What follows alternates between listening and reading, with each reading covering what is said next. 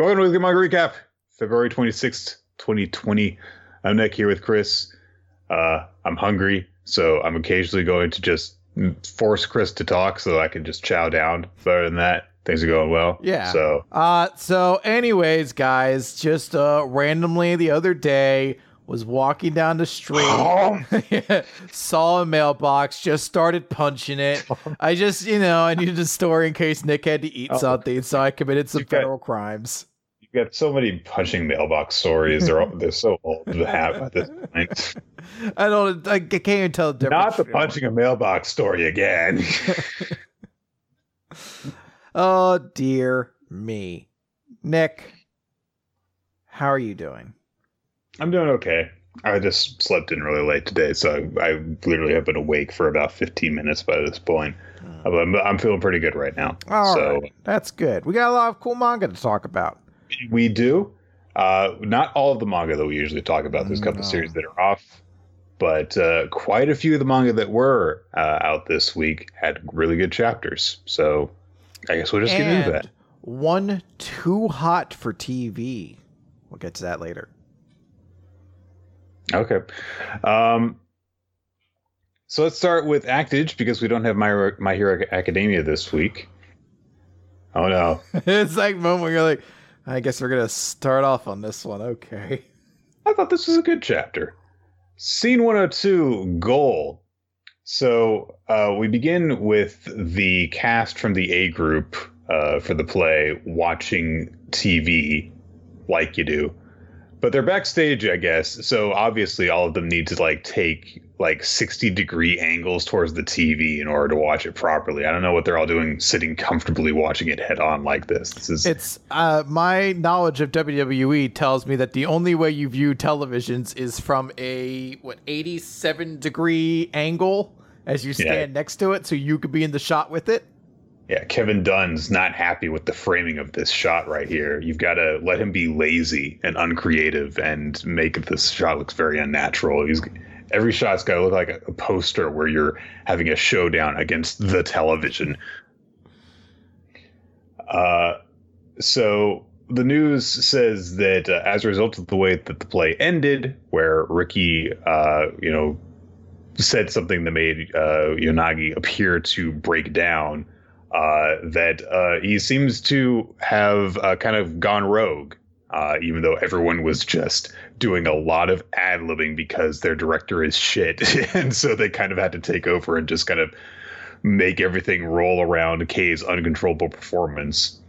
But they think that only Ogami was responsible for what happened. So there are rumors that he's lost some projects, and he just says, I mean, there are a few prospects that I had that there was nothing really solid. So don't worry about it, especially because, we all agreed to do this.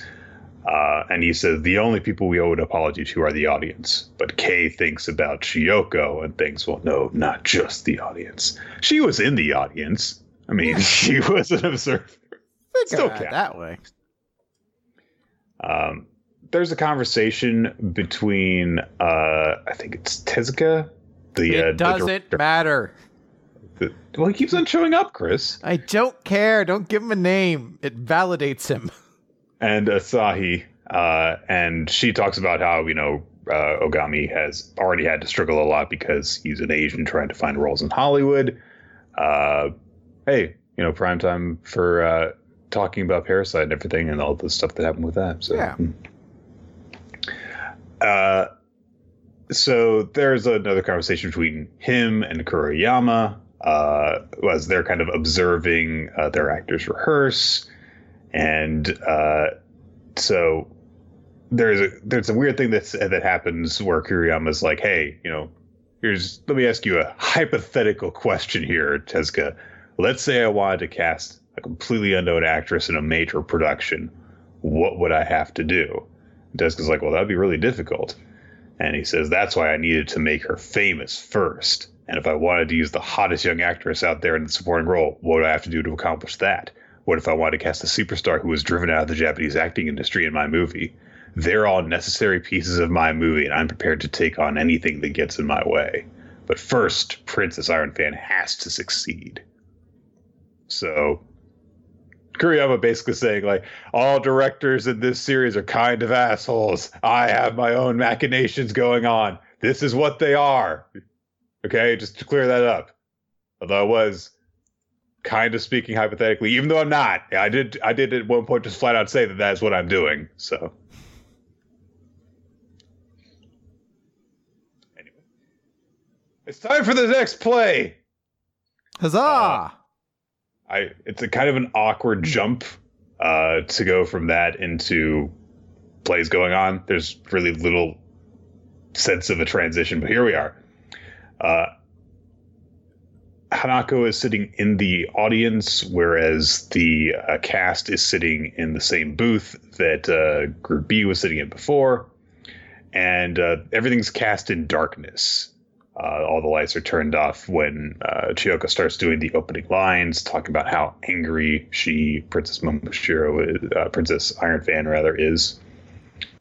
And her voice is kind of coming from different parts of the audience because Chiyoko can just do that move without making a sound.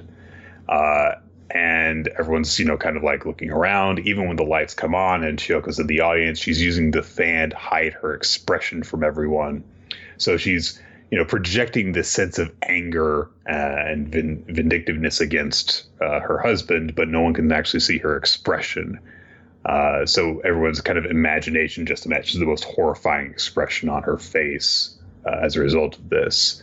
And meanwhile, Kei is remembering the first time that she saw Chiyoko, like dancing and jumping her way through the audience while not allowing anyone to see her face. And this mirrors that as she's kind of darting around through the audience in full, would not be able to move like this costuming. And the audience is captivated by this, innocence and beauty that she projects. But in this sense, it's supposed to be someone who is terrifying. But it's a very different role to play the same character that they had before with Kei. And it echoes the thing that they did in Chiyoko's introduction. So really like that. And Chiyoko, meanwhile, is thinking to herself as she is doing this, do you know what angers me more than anything, Unagi? It's not the fact that you didn't sustain your performance until the end. It's not the fact that the star I strive to be is once again letting himself be loathed. What angers me most of all is that even for a moment I was ready to admit defeat and that you weren't thinking of me when you were performing. Oh, she's jealous, Chris. Sassy. And Kuriyama kind of closes everything out by saying, show the world that the difference between an angel and a demon is merely the name that we give it. So this was a strong opening to the performance. I really like that, we're at this right around the 100 chapter mark since Chiyoko first appeared, and it calls back to her first appearance, but in a very different way. So. Mm-hmm. Chris has nothing to say about it. Sometimes it's not worth sticking the pliers into my mouth to pull something out. People really enjoyed this chapter, and I'm very happy for them. That's all we need to say sometimes. It's going to be very difficult. All right. Okay. Well, we have Boruto this week. Let's talk the fuck out of Boruto. Although, small complaint. Small complaint? Not a fan of this color page. Those it's colors, really I don't like it. I don't know what she's trying to go for. Honey, no. This is very busy. It's a little too much at you, I would tone it back, mute one or two of those colors, See, that's why she's making that expression, is she's not appreciating the advice that you're giving her. Just like, what the fuck are you talking about? I'm just like, hey, I don't know, 3 gigantically bright colors like that. It's too much, honestly. It's a lot at me. And also, you've got a glove on one hand and an arm warmer on the other, which is kind of weird. You know what? That's style. It's kind of like Kane. Asymmetric. Yeah, you gotta strap and then pull one back, and then she's ready for her choke slam. That's what Sarada needs to do. Mm-hmm. She needs to come out. Yeah, she needs to roll up her arms and explode it, then get Schoolboy rolled up by Rene Dupree.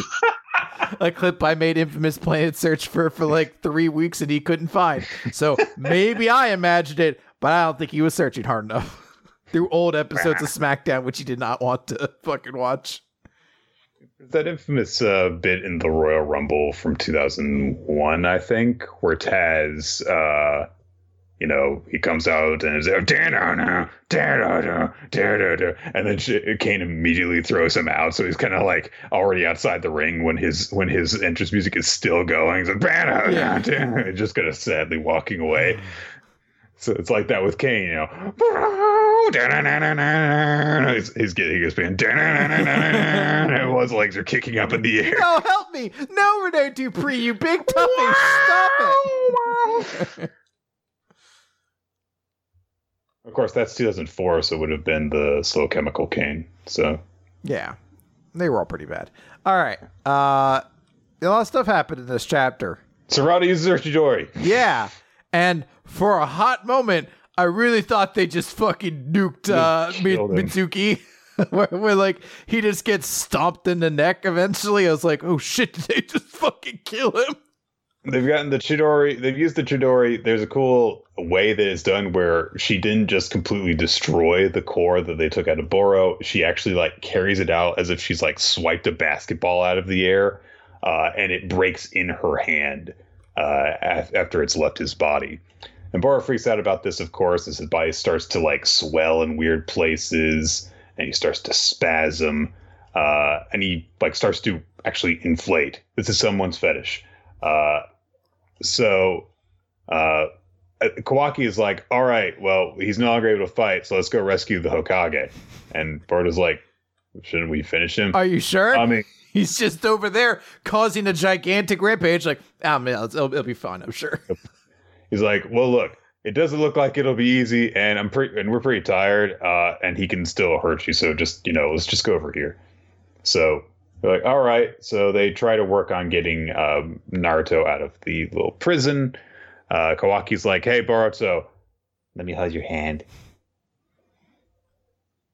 He doesn't really ever take it at any point. They both just kind of go and hold their hands up. Yeah. And they combine their abilities to use a spatial jutsu the way that they managed to get to this place, and they suck Naruto out of it, and he falls on the ground unconscious. They're trying to wake him up. Kawaki is like, well, my right hand is functioning, so he's fine still. And then Mitsuki just gets tentacle thwomped. I legitimately thought for a second, it's like, oh shit, did they just kill him there? Because that would have been the darkest, funniest shit if they had. Hey, we got a new third member of the squad. Yeah. Ready to go. They're like, oh god, we gotta get rid of Mitsuki in some way. How do we? He's had so much more character development than him now. How do we tactfully get rid of him? Like, how about Boro just slaps him once in the back of the head during his big, gigantic, stupid Yami rampage? What if he's just, has to be like, well, now that the Naruto is saved, guys, I want to tell you all something very important about me. It has to do with my past and what I've been up to while you guys have been bonding. You see, I have discovered... He's like, I guess I haven't told you this before, but you guys are really my best friend. Just like crushed beneath rocks. Need to tell you guys about the wife and kids I have waiting for me back home. See, although I'm very young, I'm only 12. I've decided to leave this ninja life behind me.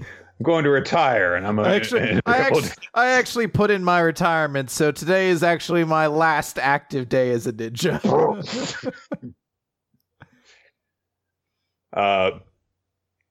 So they've got to fight a much larger, monstrous enemy now. He bats Kawaki aside. He grabs Sora and just starts to crush her in his giant hand, which is really gross. It looks like they're all going down for the count right away as everyone's getting knocked aside and pummeled. Poro seems to be beating the crap out of Boruto, just like laying huge fists into him while he's got him helpless on the ground. But then it turns out Boruto's gone. Oh, and he's floating like a Super Saiyan behind him. He's got the the Otsutsuki half transformation thing going on, but he's surrounded by this aura, and he seems to have a completely different personality now. He starts talking down to Boro, who is like, oh shit, he's like acting like an Otsutsuki now. And Bardo starts destroying him. Every single blow that he strikes is blowing a limb off. He knocks Boro up into the air. Realizes that he's got very little chakra left, so he's like, all right. Goes down to Naruto, grabs some chakra from him, goes over to Boro again, whomps him in the stomach, knocks him around, does the follow-up combos. He manages to, do the quick time event so that he gets the follow-up attack, knocking him into the air and then to the ground. And it's like, all right, now the jutsu. What did he call his jutsu? Oh, that's right, Rasengan. And he summons a Rasengan that is literally bigger than Boro's huge ass body, and he is fucking dead. He is disintegrated as a result of this. Just like Yami, once you go into your full multiple-legged super form, you're actually extremely disposable at that point. So that's that. He's gone. Everyone's like, what the fuck just happened? Boruto starts to waver, and he starts to talk to himself and say, "Not yet, my dear blue-eyed boy. It's still a ways away that you'll lose it all." And the transformation fades, and he falls unconscious and falls through the air. And oh no, Boruto might fall 30 feet. It's okay. Mitsuki grabs him. It's a good thing Mitsuki was here. Very valuable member of the team. I wish someone said that. They're like, "Thank God you were here, Mitsuki." For you, we would have all been finished. How fucking hilarious would it have been? So, like, this is Jigen, I think we can presume. Jigen.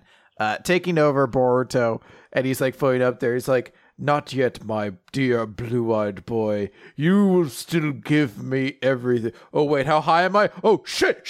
And, like, fades away, and Boruto just falls, breaks his neck, and he's just like, "I should have landed before taunting him." Ugh. So Boruto doesn't remember anything that has just happened.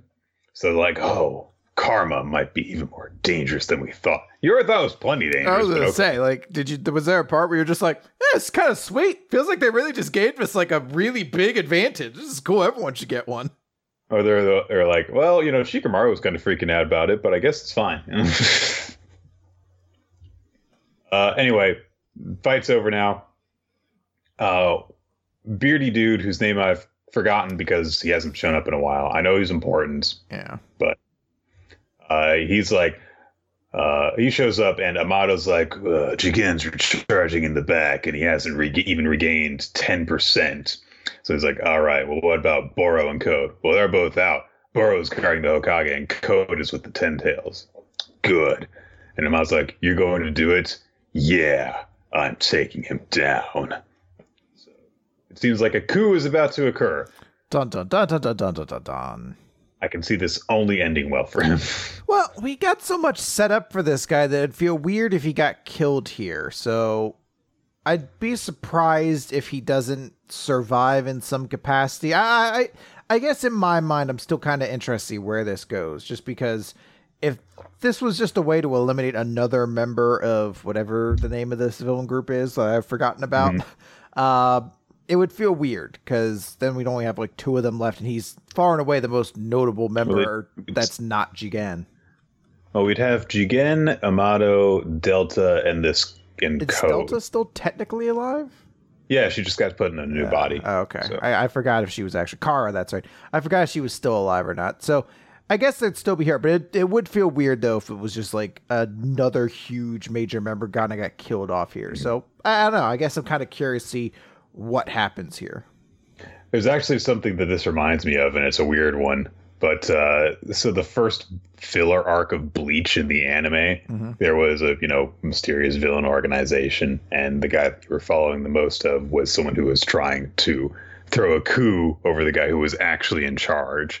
So you were following this one guy whose name I don't even remember because he ended up not being very important because he got killed off so early on as a result of trying to overthrow the leader of the group so he could take it over. And getting his ass fucking killed as part of a, like, this is how strong the actual villain is kind of moment. So I don't know if it's going to be the same way that one filler arc of Bleach ended, but we'll see. Also, the main villain was had wind powers, and his name was Gene. So, yeah, another one. It's a very common thing. Spy Family. Mission 22. Lloyd does not shoot the attack dog. He shoots the bomb vest off of it and grabs it and throws it away, and then just kind of plops the dog in a dumpster. Goddamn straight. The good old dog's still alive. He's fine. The bomb goes off in the river instead. So our villain tries to escape, and Lloyd's like, "You're not going to get away. We know what car you're driving. Your little revolution is over now." But he has to say this while striking a pose while holding his arm, which is sore from where the dog bit him. So it's like, "Ow, got you, ow." And I've really told you, ow, got you, ow, please, ow. Oh, damn that dog. Such a good boy, but oh, it hurts so much. Yor comes across the guy escaping and kicks his car into a lamppost. And then she calls the police. I know Yor is supposed to be like a super assassin. Has she been established to be actually metahuman level? Like, there was a level where I was like, all right, the power to kick cars, like speeding cars off the road, is a new one, I suppose. Let me tell you something, Chris. I've been catching up a little bit on gaming, playing Hitman, the one that came out a couple years ago. Okay. And my favorite way to kill someone in that game is to just kick them so hard that they go flying. Much easier when you realize that you've got superpowers. You don't have to go around just sneaking around. And they ragdoll across the map. You don't have to worry about anyone, discovering you, killing someone, and gunning you down. It's like, no, you've got superpowers. You just kick them really hard, and they're done. That's what being a hitman is. Yeah. Well, also, before everyone starts thinking I'm trying to say it's like a plot hole, I'm not like, I understand it. I was like, shit, like, I didn't realize she could kick moving cars. It's fucking crazy. It's been a bit of an escalation each time that she's used her abilities, I guess. Yeah. And then, of course, she goes over to the payphone, is like, "Hello, police! I found that one terrorist. It's me, the same one who called before. Anyway, I gotta go by." Yeah. Okie dokie, then. Bring him to prison now. All right, now. So everything's wrapping up now.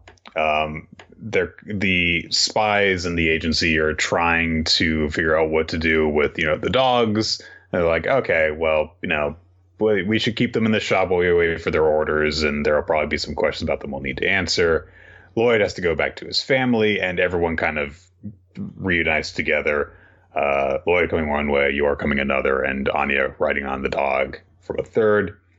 And Lloyd's like, "What were you guys doing?" And Yor's like, "I was trying to find Anya." And Anya's like, "Well, you were pooing for so long, I was worried about you." And then Lloyd's like, who's this dog? And they're like, "Oh, right. Wolf, do not speak to me as though I'm not in the area. You can address me individually. I am a person. I am a person. I have my own minds, my own thoughts, my own dreams." And of course, Lloyd doesn't understand this, so he's just like, "Boff, boff, boff, boff, boff, boff." "I dream of a day where wet food can be mixed with dry food, so I can have the best of both worlds. You may give me a belly rub now." "I will now jump onto your lap. I am aware of my weight. I am a lap dog. I do not care about how uncomfortable it is for you. I shall nuzzle up here now." Lloyd realizes, seeing this dog, that this means that they got caught up in the terrorist thing. So he apologizes for not being there when all this is going on. And then he scolds Anya a bit for wandering off by herself. But then he's like, "They didn't hurt you. Are you okay?" And Anya's like, "Yeah, the doggy protected me." And so he actually gives Henry K-9 little pets. He's like, yes, the only justification I need in life. Such is the sustenance that keeps me going. Although I do demand dinner tonight. And if perhaps a sprinkling of human food falls into my doggy dish, then so be it. Lloyd says, "Thank you for protecting my daughter."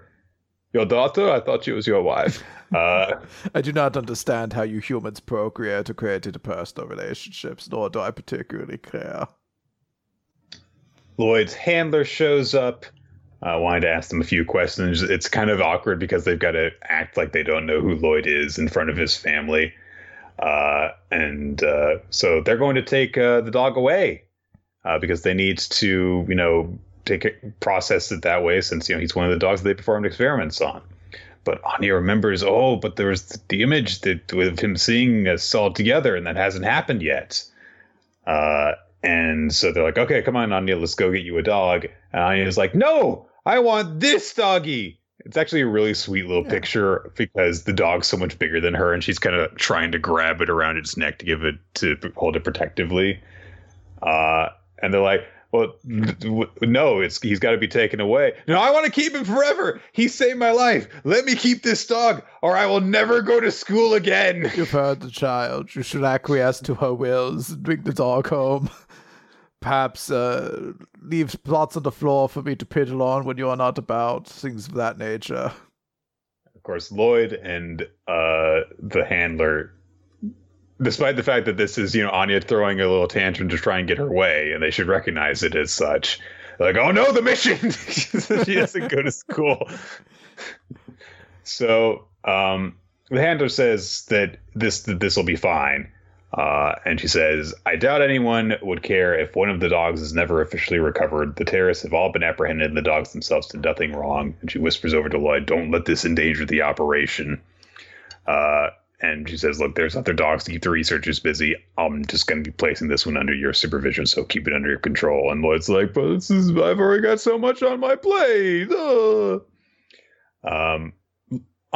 Anya is worried that the other dogs are going to be mistreated, and the handler assures them that they're going to be given soft beds and warm food to eat, and that they've had very hard lives, and that's why I want you to be extra nice to this one and take very good care of him. It's very sweet. Mm-hmm. Why isn't this girl in charge of this mission if she knows how to actually treat children? So she says, to Lloyd, she's a sweetheart. And Lloyd's like, you have no idea. And she says, oh, I have a very good idea. I used to have a daughter that age myself. Peace won the day. That's all that really matters. And so they do need to take Henry K. overnight to just give him a quick little checkup, and then they're going to deliver him back to the house in the morning. So everyone goes home.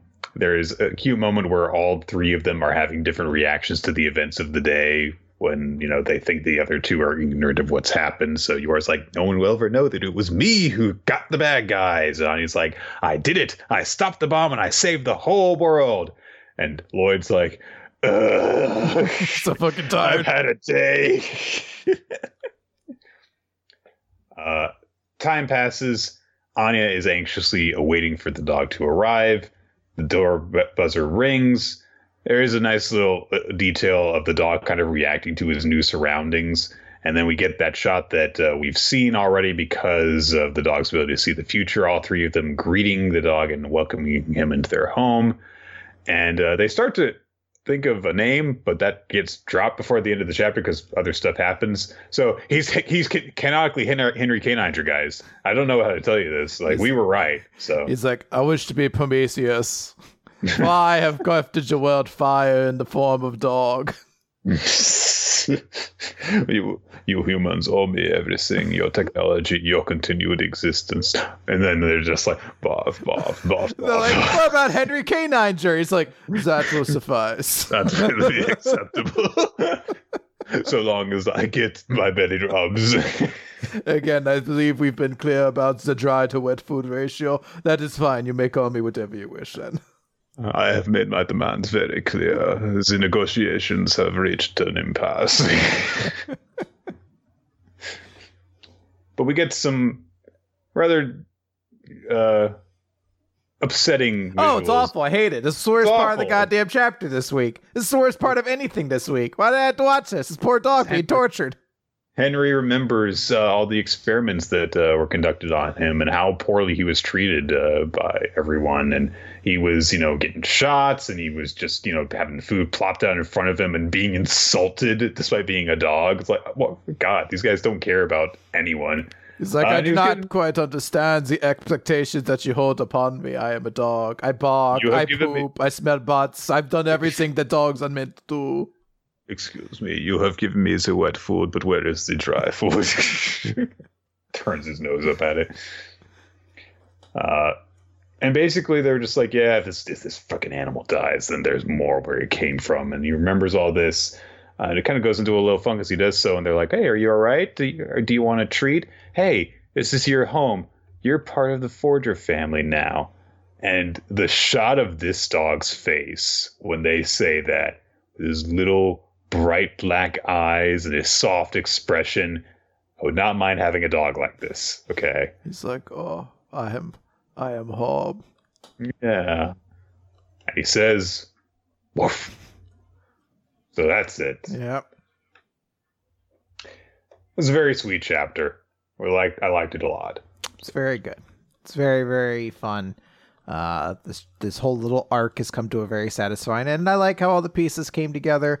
I like there's also a little bit more of sort of I don't want to call it a tease, because usually a tease suggests something fun, but a little more evidence to the idea that the handler's family really was all lost before, which he says, I used to have a daughter that age myself. So, there's very likely more to that than perhaps we know so far, and gives a bit more justification for why she's very focused. Particular wording that she says that. You wouldn't say like, my kid was that age at one point. I remember when my daughter was that age, as opposed to, I used to have a daughter at that age. Like, oh, it's bad.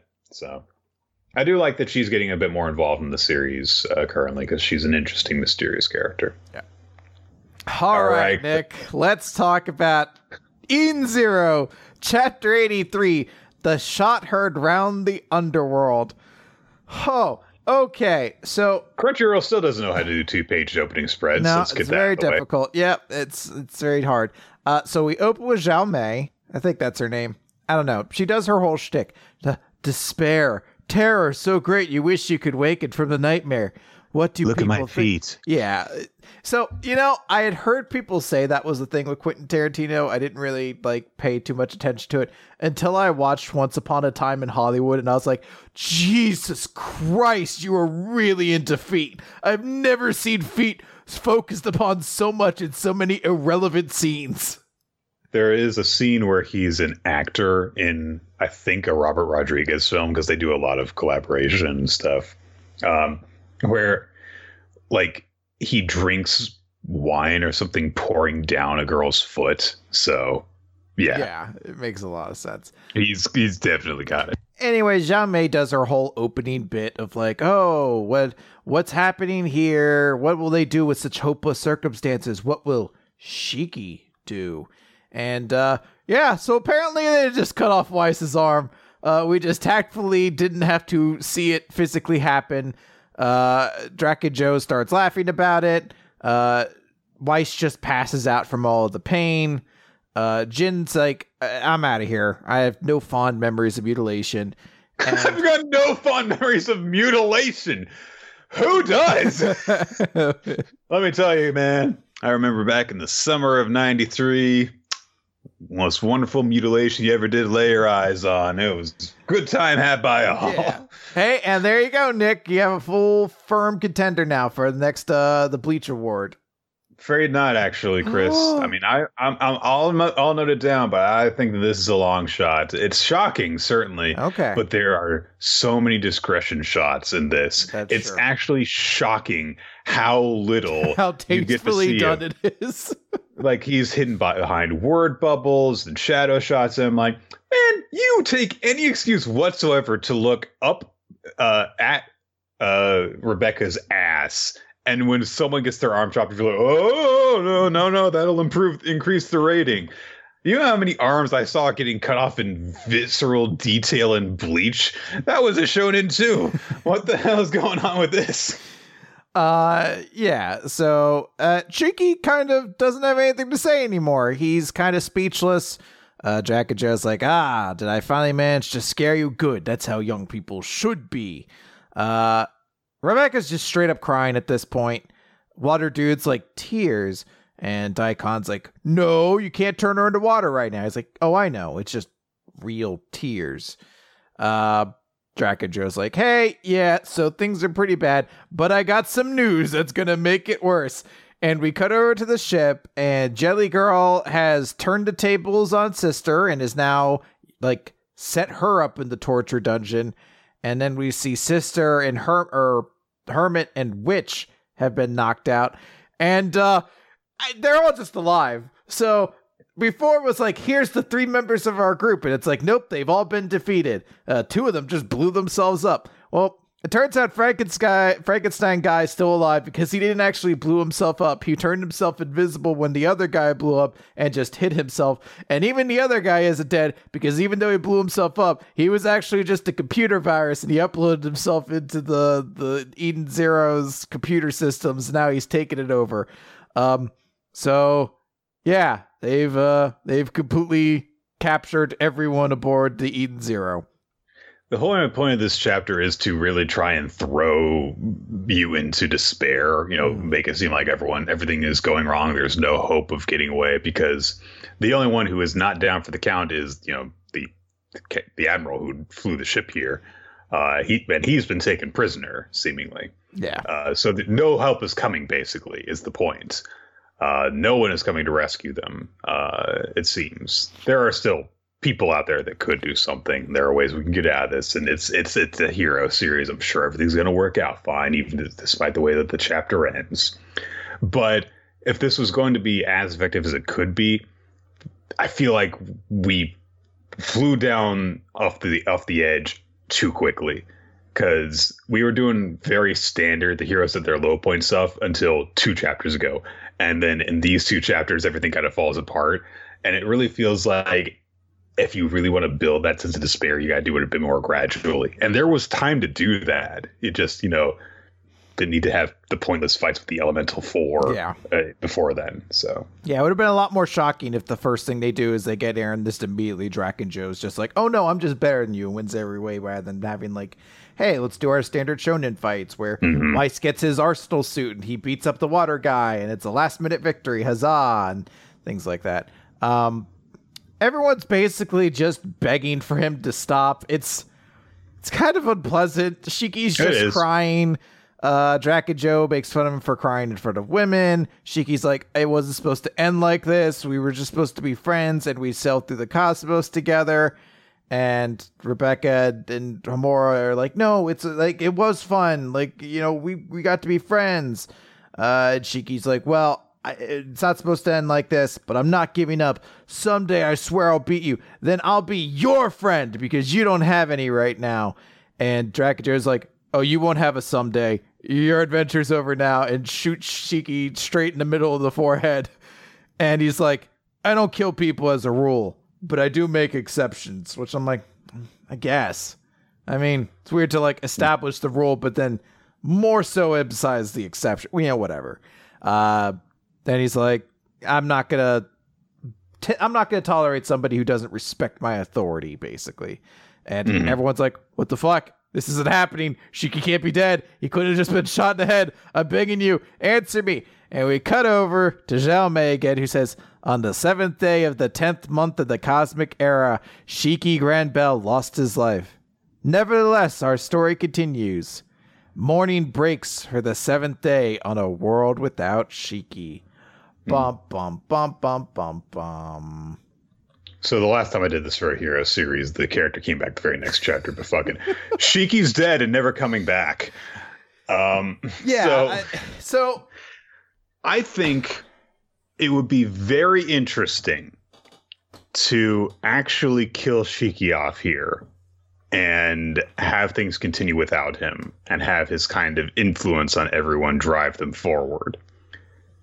But with that said, he's clearly gonna be alive or be brought back from the dead or something like that. Probably by the end of this arc. Almost certainly, I would feel like, because they set it up right there where he's like, I'm going to beat you and I'm going to be your friend because you don't have any, that kind of thing. But the most important thing is the fact that everything is so tied to him in a way where it's like, well, he's got to be alive. It's not as he's carrying on this legacy from his grandfather, and the ship is tied to him and all that stuff. It's not really structured so that you could actually thematically continue things without him. So that's the main reason I don't believe it, beyond just like it's Hero. Of course he's still alive. I mean, this is a story that's already established. Time travel exists and can be influenced. We already have a party member who is an alternate reality version of a character that already exists. So it's very possible another Shiki could still exist.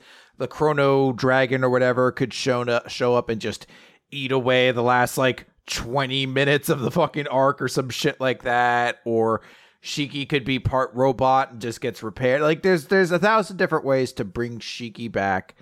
I will say that it is definitely interesting. People are bringing this up now, and I completely forgot that I guess Zhao Mei did previously say this was going to be a very sadistic arc or something along those lines. And I do recall something like that. It does make sense there. There's a part of me that's really dreading the next chapter, though, like really dreading it, because the way we ended off, Weiss has been taken away, and it's just Rebecca, who we know Draken Joe wants to be part of his crew. And then I'm like, they're going to fucking... I feel like it's almost a guarantee Homura has been sold to that dance studio or whatever. Right. Like, I feel like something along those lines is going to happen. Well, she's already wearing the outfit. Yeah, or something like that. I was like, I feel like we're just going to get to like a really deeply unpleasant next chapter where it's like, well, everything was really sad. Here's the characters like in their sad situations, and I can kind of fetishize a little bit of it. So I don't know. Like I applaud that this is definitely a surprise. There is all occasions, but no arms being cut off. We can't show that. I appreciate that this was a surprising chapter. Like I definitely didn't see this coming, but It's actually did get his arm cut off, and she actually did get shot in the head. So yeah, I guess we'll see what happens. But as I said, I'm really like, next chapter feels like it has the big potential to be very gross. All right, mission Yozakura family. What about Mashle? Oh, you're right. That does MA does become before MI. Hang on a second. Where'd it go? Where'd the chapter go? There it is. All right. Huzzah. Last time on Mashle, Mash ticked off the one guy he really shouldn't cross. This time on Mashle. Chapter 5, Mash Van Dead and the Baleful Bully. That's an interesting title. Mash thinks a bit about, the fact that, why he's here and why he needs to actually become the top student at the academy. So he's like getting ready for class after sometime after he's made the cream puffs, sees his textbook is falling apart. And of course, some of the bullies are like, me, me, me. And so, oh gosh, what's his name? The new bully, is it Finn? Was that his name? Or am I thinking of whatever? The bully I think you are. I know. I thought the kid he was with was Finn, like his roommate. Well, they go over it, but so the bully shows up and he's like, "Hey, I waited for you yesterday, but you never showed up. Why not?" Mash is like, "Oh, sorry, I baked cream puffs." So he's like, anyway, and he says, "Hey, that's right. Yeah, his name was Cavill. The villain's name was Cavill." Yeah. Course. And yeah, it is. I believe it is Finn for the other guy. So Cavill's like, I've got some pull with the vice principal. So if you do what I tell you, I could put in a good word for you. What do you say? And Mash is just like, whoopee, I'll do it. Which I do like having that whole thing where it's like, if you demean yourself for me, then I'll do this stuff. And Mash is just like, okay. Whatever I have to do in order to get through this. And he just starts making these ridiculous demands of him. He's like, hey, carry these for us. Okay. Wipe my shoes for me. Okay. I'm thirsty. Okay. Message me or massage me. Okay. Entertain me. Okay. He just does it without question. He's like, yeah, sure. He's going to help me out so I can go, live in peace with my grandpa. Meanwhile, his textbooks are still being ruined, so typical, schoolboy prank things. So when he sees this textbook's been ruined, he goes over to Finn and is like, hey, can you share your textbook with me? And Finn's like, sorry, ask someone. And Mash just sits down next to him. Thanks. You're a real pal. He does say that. And he also thanks him. Hey, thanks for the broom yesterday too. Here, these cream puffs are for you. What a sweet boy. Oh, you make cream puffs for him. I wish I did a favor for somebody and they were like, here's cream puffs for you. That's never happened once in my life, and I feel very empty without it now. If the first favor you do for a guy, they're like, here, I made you baked goods. It's like, aw. You're like, you're a true fucking friend. And Mash is like, I'm relieved to have a great guy like you for a friend. And Finn's just like, yeah. So it's obviously what obvious was going to come up here, but we go through it, and Cavill continues to try and take advantage of Mash. He deliberately spills some drink on the ground and is like, oh, I spilled some. Clean that up, will you? And Mash stares at it for a bit. What's wrong? You'll do it, won't you? And Mash gets down on the ground and starts cleaning it up. Meanwhile, Cavill's thinking like, oh, maybe I don't like the next teacher. Maybe I'll get them fired just because he's such a douchebag, Mash does a good job cleaning up. And then he seems to notice something. Meanwhile, Cavill and his crew have met up with Finn, and they're like, hey, is he caught on? No? All right, well, next thing I want you to do is I want you to burn his robe, because if you do that, I bet he'll quit on his own. And Finn's just like, I can't. He's like, what's that? I didn't hear you. I said I can't do this anymore. And so Cavill summons a bunch of threads. He really is Kyoichiro, just in a much better series. Pulls him down to the ground in a subjugation kneeling pose, and is like, you have made an error, bow down and beg for forgiveness. The thing that Mash noticed, apparently, was that he had accidentally taken his textbook with him after class earlier. So he's got to go find him and return it to him. And he hears a commotion around the corner as, Finn's being tortured. And he comes out and asks, what are you doing? And Cavill's like, I'm getting an apology out of him. And Mash goes over to see how Finn is doing. And he says, that doesn't matter right now. Mash, it was me. The one who ruined your textbooks was me. I was too scared to disobey, but you called me your friend, but I did horrible things to you, and I just need to apologize to you. And I'm sorry. I'm so very sorry. So, Chris, after the last chapter that we're covering this week, I was very emotional. So, and I read that first when I was reading the manga for this week. So this actually really got me the first time. You're just bawling reading it. I wasn't bawling, but I was literally actually cheering up a little bit. It's just so broken up because just like, you call me your friend and I did these horrible things to you. I've been awful to you and I'm sorry. And he apologized so sincerely. And it's not a matter of like, oh, he's been just, being tortured and that's why. It was like, no, he was actually going to stop doing this. He got sick of it and he decided to stop doing it on his own. So it shows, real. It shows depth. Like, it shows like character on him. It's just kind of the thing. Like, the reason why like Mash Souls works so much for me is just because these moments where it actually does put like an earnest level of emotion into the characters, it all feels very genuine and real, and that feels so necessary for the comedy to work as well as it does. So Finn apologizes to Mash, and Cavill's like, oh, if only you'd apologize to me like that.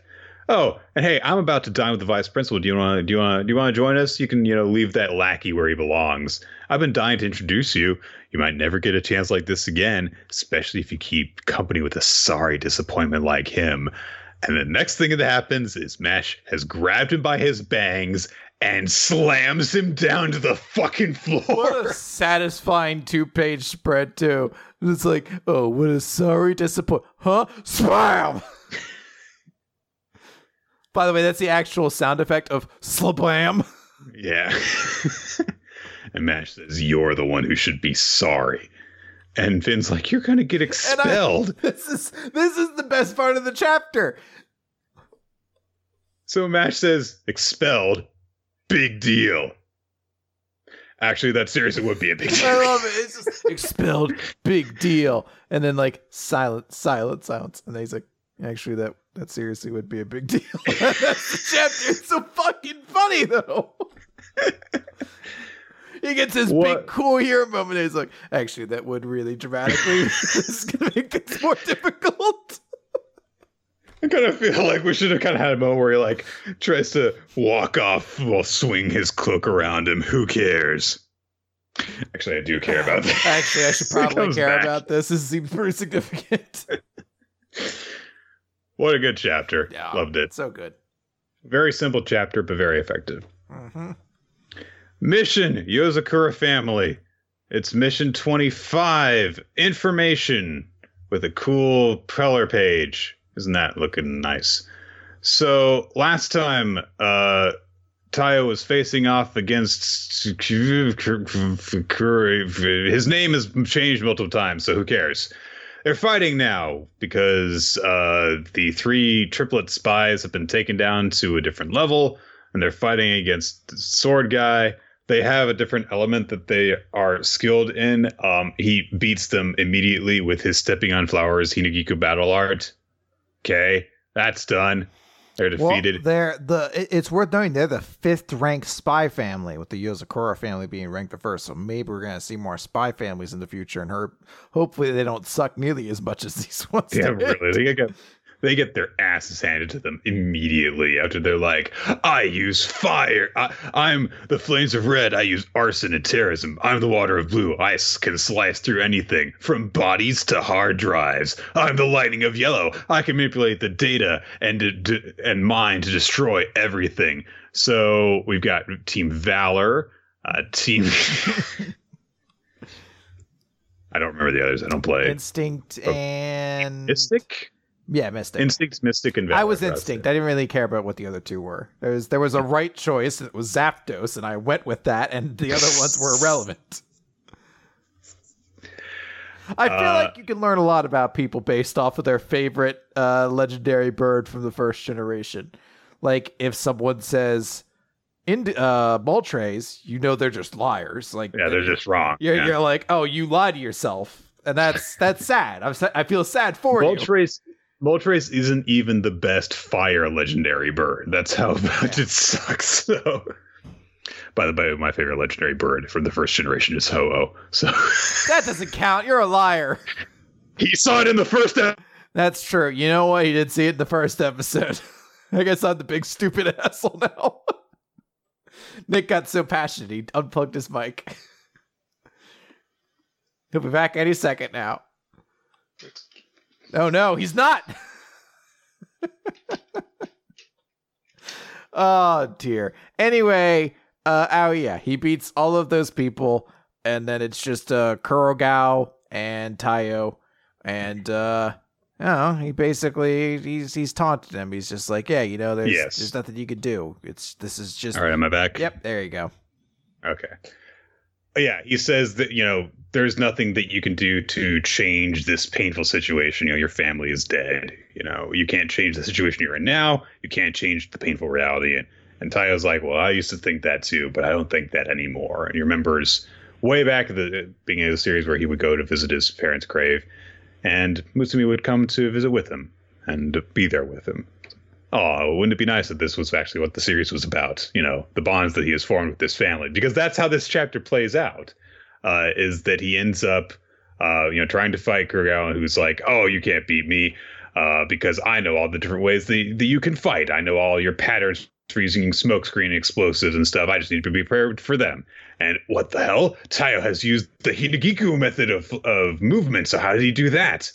And we get a flashback to where Kyoichiro was like, well, a skilled pro will know all about you, so your attacks will be futile. But you can use that information to make them to become overconfident. Then they'll be lax if they think they know what to expect. So if you just do a facade of it, it's fine. Trust the information has been ingrained into your own body's memories, and the situation will change. It's a cool little moment. And then he follows it up by using techniques and tools that he has gotten from all the different members of the Yozakura family in order to take down Kurogao. He stops the knife and the gunshot that he tries to fend him off, and then he knocks him on his ass and has won the battle. So Kurogao's like, I've lost in the battle of information, so I give up. Good job. And out of respect for your mental toughness, I'll tell you everything. You're back. He gets shot in the throat. And to a point where you're just like, what an amazing shot. Don't know how it happened. I don't quite understand where the shot came from, but hey. It should have gone through Tayo's head in order to get to his neck. Yeah. But so Tayo's like, where did the gunshot come from? And then Kurogao's like, I couldn't use my last breaths to tell you the thing you wanted to know because I've got a good few sentences left despite being shot in the fucking throat. But I will instead give a dramatic speech about death. But it's okay, because I wrote everything on this one piece of paper. I was ready for this. I guess I expected this to happen the entire time. I don't really know.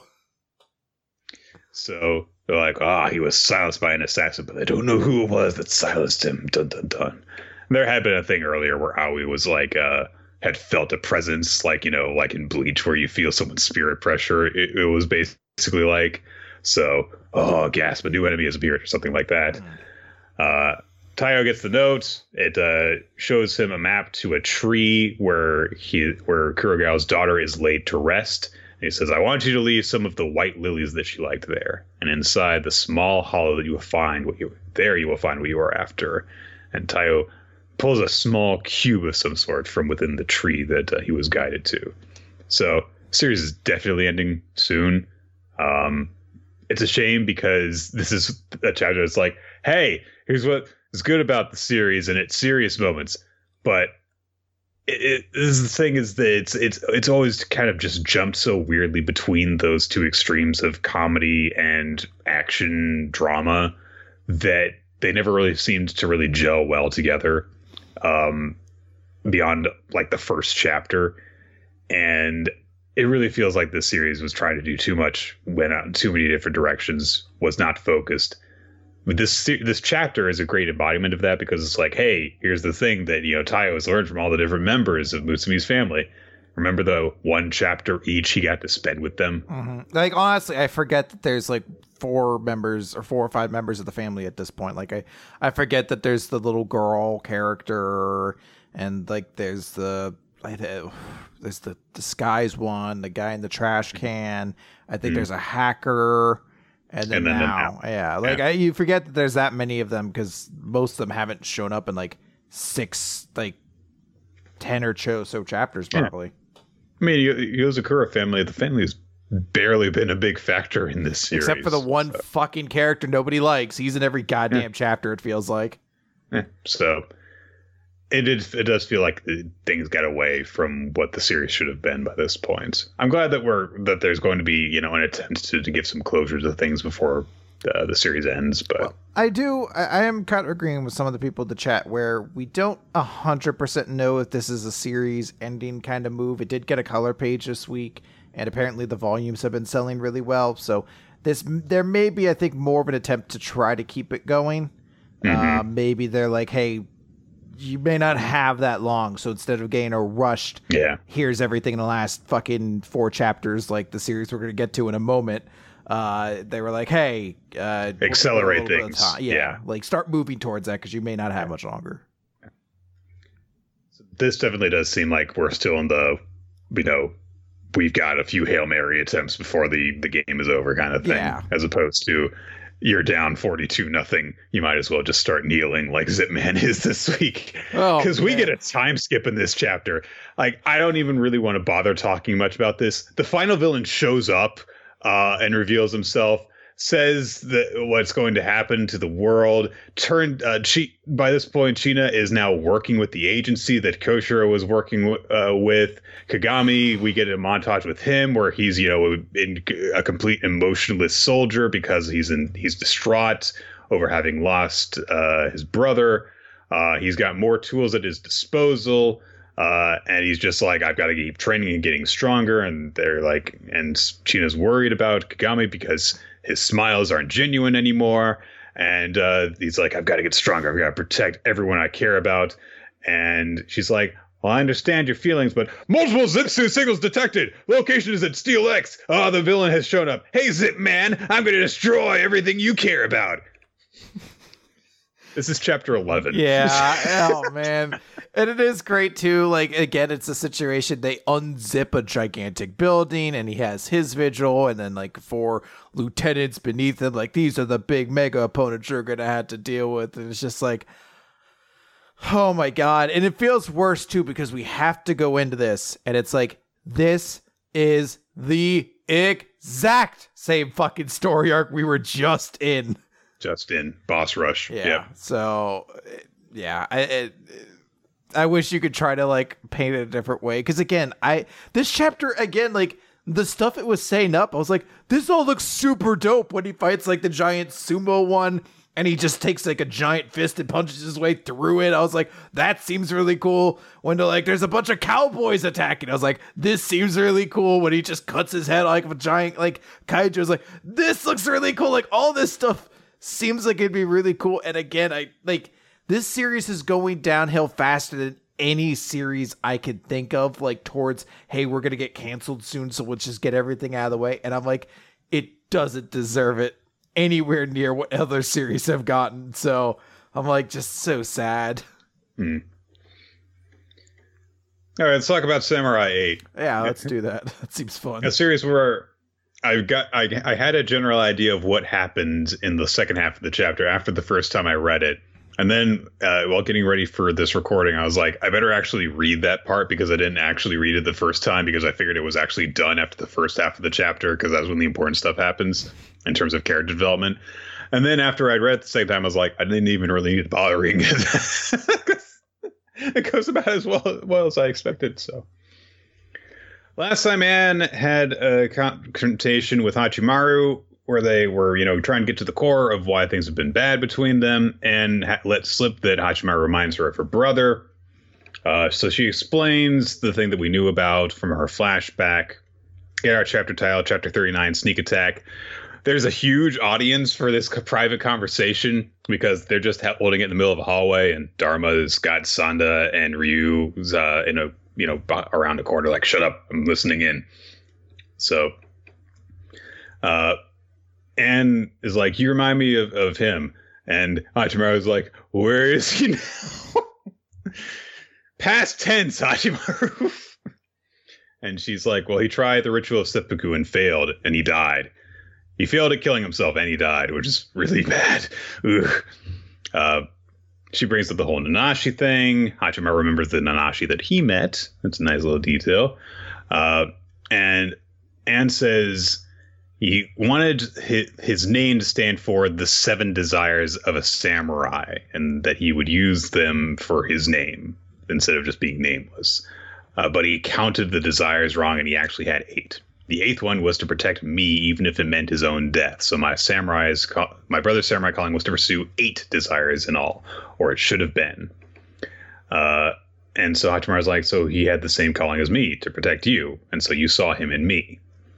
And says that's why I started to the princess training, was because he wanted me to be his princess, but it hurt to remember my brother, and I wanted to forget about him, so I put up a strong front and pretended I wasn't sad, and then I met you. And I didn't realize it, but I came to realize that you're like him in many ways, surprisingly so. You were just like him. I felt like he'd come back to me even after he died. He was doing his best to uphold his calling. And Hachimaru realizes, and he fills in the gaps, now you're seeing differences between him and me. That's why you've been avoiding me, and that explains why you've been so nice to me this whole time. It's because of that.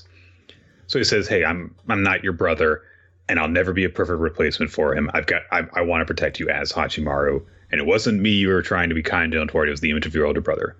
So Anne apologizes to Hachimaru.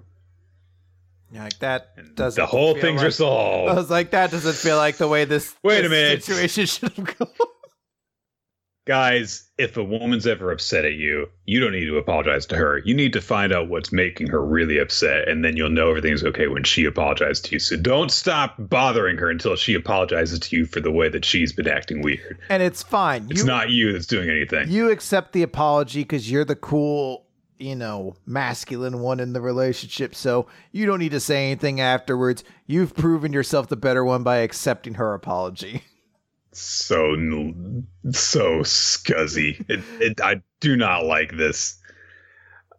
But it's such an odd concept because the entire premise of this conflict was definitely on the idea that Hachimaru was the one in the wrong. Like, it would be weird if it was like he was like, oh, I definitely, like, I'm being a dick and weirdly jealous and like over owning of you, essentially, and all these sorts of things, and I'm not cool with you hanging out with Goku and everything like that. And then when the big conflict comes around, she's like, I guess I just can't see you as anything but my brother. My bad. Mm-hmm. I'm sorry. He's like, it's okay. And like, wait a minute. No. And you could have kept on going a little bit with that. You know, he could have been like, listen, you know, I don't see us as having a brother-sister relationship. So yeah, if you didn't expect me to get jealous when you were hanging out with someone else, I mean, that's kind of why, is that I don't see you as like a sister. I have different feelings towards you than that. Even just an acknowledgement of that, as opposed to, I guess we'll drop the whole Hachimaru's jealous thing to make this all on Anne. Like, what the fuck? Like, it could have been, you could even, look, it's still kind of unfortunate to do it, but I was like, I could even understand if you wanted to say Anne felt like she needed to apologize here. I don't think she's really done anything really wrong at all to justify it, but it's so weird that at no point here does Hachimaru have to say, oh, I'm sorry for being a jealous dickhead. Like, I'm sorry for being really obnoxious and kind of shitty and just full of like the worst traits that my character has. Again, like, nah. Yeah, don't get it twisted. Like, he apologized in the last chapter. That was not a real apology. That was apologizing because he felt he had to. He didn't know what he was actually doing wrong. I'm sorry you felt that way. Yeah. Like, it was one of those things where it's like he apologized, but he didn't actually know what he had done wrong. So he wanted to know what he had done wrong. And it turns out Anne was actually the one doing something wrong. It's like, what the fuck? But then things get a little silly, Chris. What?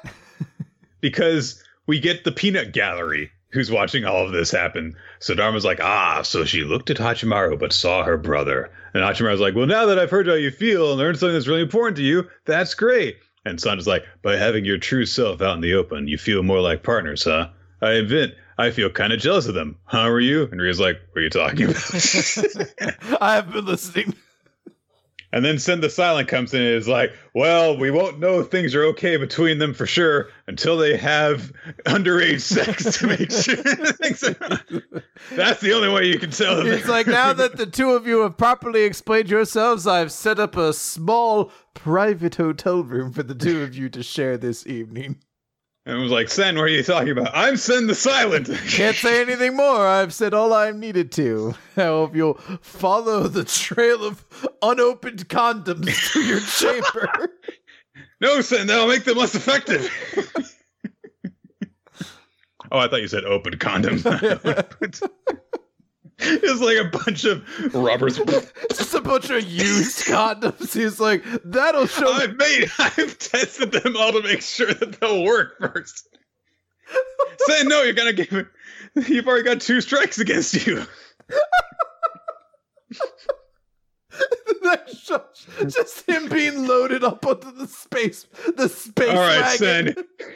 All right, Sen. Anything you say can and will be used against you in a court of law. You have the right to remain the silent. Well, you don't have to worry about that with me. I'm Sen the Silent. I never say anything that gets me in trouble. This is where... Anyway, I ever tell you about the time that I started a cockfighting ring? That's where the nickname came from. It's just what the police said when they were trying to give him the Miranda rights. Like, you have the right to remain. He just keeps fucking talking. Like, old fucking Sen the Silent over there keeps incriminating himself.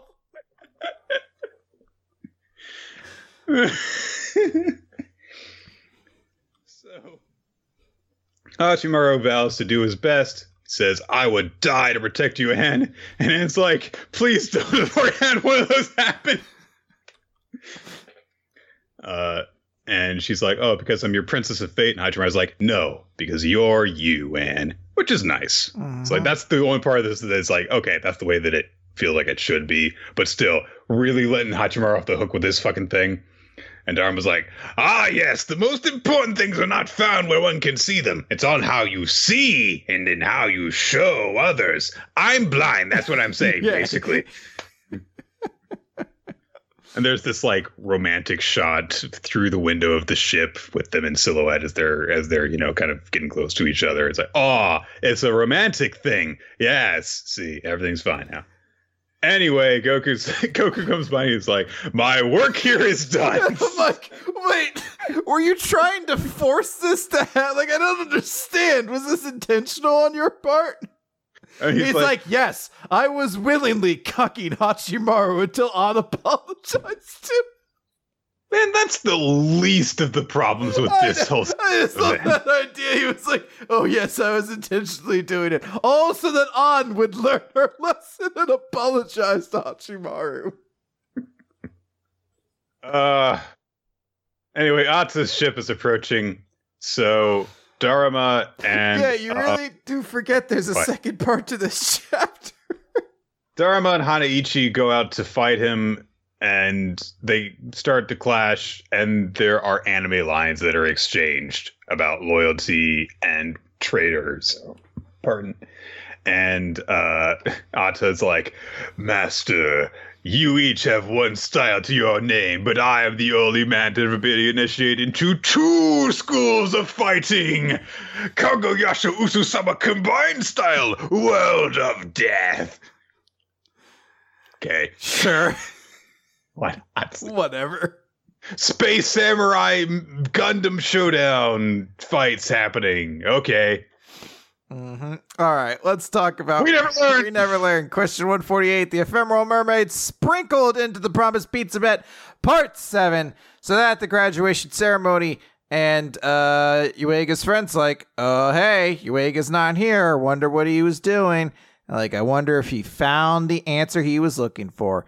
We cut over to him, and he's running. He's trying to get to the train station so he can get a ride to the airport, but all the trains are canceled because of the rain. So he's like, holy shit, what am I going to do? He thinks, oh, I'll get a taxi. And he thinks back to his mom, how she gave him some of the money back, saying, hey, you save this money. I want you to use it on what matters most to you. So he's about to go and get a taxi when who should be there but Kirisu. Who followed him. Yeah. So she's like, what are you doing? You're supposed to be at graduation. And he's like, there's something I really have to do. And she's like, is that thing more important than your one and only high school graduation? And he's like, that's not, guys, I'm going to let you know a little secret. Graduation ceremonies are only as important as you make them. Yeah, they suck dick. I was fucking bored as shit during mine. So he says yes. Hard cut to Kirisu driving him. And of course, Kirisu drives like a fucking maniac. It's a very high-roofed car that they're in. Mm-hmm. But it's a Honda, so they make the best vehicles, I presume. It's a Honda. Yeah. Like, the logo is very slightly different, but it's a Honda. Like, she says, hey, you just keep following me. I'm going to get you at the airport in time. And he's like, yeah, well, what are you doing? She's like, don't turn the wheel like that when you're hydroplaning. You have to turn into the turn at that point, not out. You're just going to make yourself skid. She says, I'm aware I'm doing something dumb, and I could be punished for this. But I know a teacher who would have gladly sacrificed his pay. And she's thinking to, obviously, Yuega's father. She says, you know, when I was struggling to face my past, you did everything in your power to help me. And whenever someone is struggling with their ability to do something, you empathize with their struggles and take action to support them. So now it's your turn. Don't worry about anything else. It's time for you to think about your own happiness. But then there's traffic. Like, this big moment kind of gets stopped because there's a lot of traffic. So Yuega's like, well, thank you for so much for getting me here. I can't wait for traffic. I'm going to start running the rest of the way. And she's like, wait a minute. If you do that, like, it's pouring rain. He's like, you know, I just don't want to keep her waiting any longer. All these years, she's waited and waited. Kirisu's like, okay, take care. So Yuega's running all the way out there. And then that old silly situation where your umbrella flies backwards happens. So he has to throw it away. He's just running in the rain. He's like, if only I had known it would come to this, I would have worked out and gotten into shape. You're like, that's fucking bullshit. I guarantee if his shirt flew off right now, he'd have chiseled abs like he's had in the past. But he's trying to. He falls. He's very tired. He's like, please, if I never run again, let me run with everything I've got now. Just got to be faster. and he falls into Asumi's chest. And we get a cut over to Asumi when she was at the maid cafe, and Kirisu calls her saying, hey, I don't want to ask too much, but if you have some kind of feelings for him, and immediately Asumi's like, tell me where he is. I need to go right now. I already owe him more favors than I can ever repay. So hard cuts over. She's now driving him, and he's like, oh. Yeah, on her motor scooter. So yeah, on the motor scooter. That's why. Yeah. And he's like, well, Kirisu contacted you. She's like, yep. Thank goodness I had absolutely nothing to do today. And she's clearly in her work uniform. Yeah. It's very, very sweet. And she says, hey, you know what? Don't worry about it. I'm just following my heart. And he's like, what? He's like, nah, don't worry about it. Just hang on.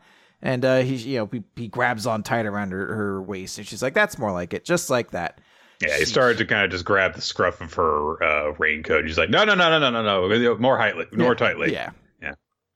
That's better. So we cut into the airport. Aruka is waiting there with her mom, and she's like, you know what? I'm going to go wash my face first. Would you mind going on ahead to the actual gate? So she's like, okay. And Aruka is waiting by herself then, and she says, maybe I shouldn't have tried to be so cool and just told him honestly I'd really like a response. But you know what? I can think back to at least Ogata and Firmino. They're going to take good care of it. I know I can count on both of you to make him happy. And then all these different moments of Yuiga flash back into her mind, and she starts crying, saying, I just wish I could see you one last time, as she says his name over and over. And then the chapter ends with Yuiga saying, hey, you called? And he looks like an absolute mess, but he made it there in time. This is a very sweet chapter. Mm-hmm. I like that. So it's kind of been a thing where like We Never Learn has done this thing where it's like, they've set up this harem and they haven't had all the moments where the girls confess to him, because nobody besides Ruka has confessed to Yuiga. But we do have that little moment with each of them kind of resolving their feelings for him. Mm. I think that it's done much better in this chapter than the previous one, because we have those specific moments dedicated to, and then Kirisu helps him, and then Asumi helps him. And I really like the conversation that they have with Kirisu, and I like just, the kind of subtle letting go while also acknowledging her feelings that Asumi does. Mm-hmm. It's a little bit like with Tsugumi in Nisekoi, where she finally let herself admit that she was in love. But then she was like, I hope that, one day I can find someone else. And then she didn't bother to tell him because she didn't want to mess anything up. And it's like that with Asumi here, where she's like, oh, senpai, me. I don't really, it's just the way that I am. Yeah, you feel bad for All her. right, good luck, buddy. Yeah. And I also just love that moment, too, of Aruka trying to, act cool again, being like, maybe I should have just told him. Oh, well, he's in good hands. And then she can't stop thinking about him and just starts crying. She's like, oh, fuck. And hey, they have finally met up, and so we'll see what happens in the next chapter. Next chapter's got to be real good, I hope. I just wanted you to know, thanks. Yeah, he's like, I don't like you. Goodbye. Good luck in Australia. All right, Dr. Stone. Time to get stoned. Z equals 140 New World pilots. They need to go to the moon in order to take down Y-Man. There's just kind of like some fallout from everyone realizing that in this chapter. So they're like, all right, that's what we've got to do. And there's a lot of kind of we've got some loose threads to wrap up from the previous arc as well going on. Everyone gets depetrified, except for the assholes, So obviously, like Mose and Yoga and Ibarra aren't getting depetrified, but seemingly every other statue on the island is freed after this point. Soyuz realizes after, Senka's like, after Senka says, as long as we got their fragments, all those people can be revived. So let's wake them up and get ready to sail. And Soyuz realizes there's all these people here. And he remembers, of course, that they couldn't revive his father and how he had to apologize and say, I'm sorry, I've got to leave. But as they're reviving people, even including members of the Petrification Kingdom who fought against them, they stop Soyuz and they all bow to him. And they say, it's so good to see you so well after these 20 long years. And Suika says, it's sad that, his father's body's right there, but Soyuz can't talk to him. Aw. Night falls after that, or I guess early morning, whatever. Senku and Kohaku go out and they happen to meet up, and they kind of just talk about what they're thinking about as they go back to the site of the pod that they found the minerals and everything in. And so it's like, a few thousand years ago, Byakuya and his friends, they started this everything over on this spot, and now everything's rotted away except a few scraps of stone. But Kohaku says, well, no, we're all doomed to die and turn to dust, but our hopes and dreams get passed down and polished, connecting us to the future. That's what humanity calls science, right? You taught me that, Senku. And Senku's like, you're right. And now we're going to fly farther than they ever did, all the way to the moon. And Kohaku says, you say there's nothing left of Byakuya and his friends, but they left us the world to inherit. This place really is Treasure Island. Aw. Sweet and poetical, as they all... Poetical? As they kind of... Yeah, poetical. No, it's poetic. I was like, is poetical a word? It's such a fun word. It's not. I might as well start saying that, but yeah. And there's a cool shot of the two of them, of their silhouettes as the sun rises in the distance. Cool. Yeah, so... Soyuz announces to everyone that he will be staying on Treasure Island. And he's like, yeah, I've got the revival fluid memorized because his memory is perfect. And he says, it will take some time, I'm sure, but I plan to free every islander from Stone as the leader of this island. And Amaryllis says that she is staying as well. So, all right.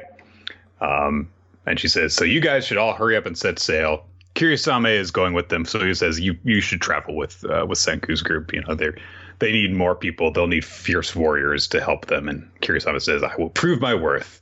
And Ginro's like, and you should do the same thing, Matsukaze, since I'm basically your master now. And he's like, I shall prove my worth. Everyone's like, fuck you, Ginro. I know this dude just was introduced. I sincerely forgot he existed in between the two chapters. He's honestly kind of forgettable so far. Because he's just a samurai guy, he doesn't. His gimmick has not been fully realized yet, I think, is the thing. Well, he just kind of came out of nowhere. It was just like at the end of the arc, it was like, we found this samurai.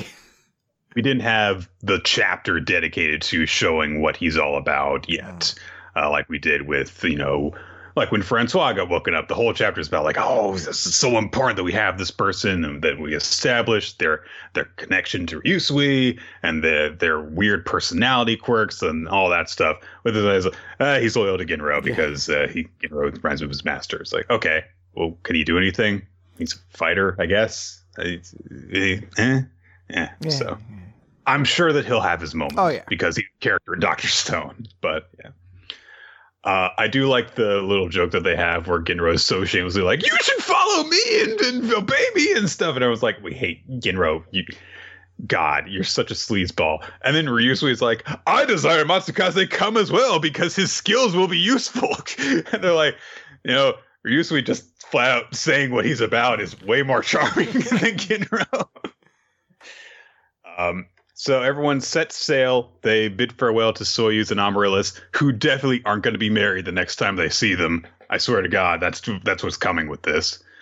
And they say, even if we end up crazy far apart, those waves of science will keep us connected. That's how the kingdom of science rolls.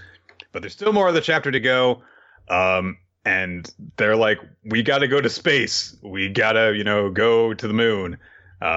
And Senku says something interesting because they're like, there's only so many people that we can actually, send to the moon. We can't just send the entire kingdom of science up there.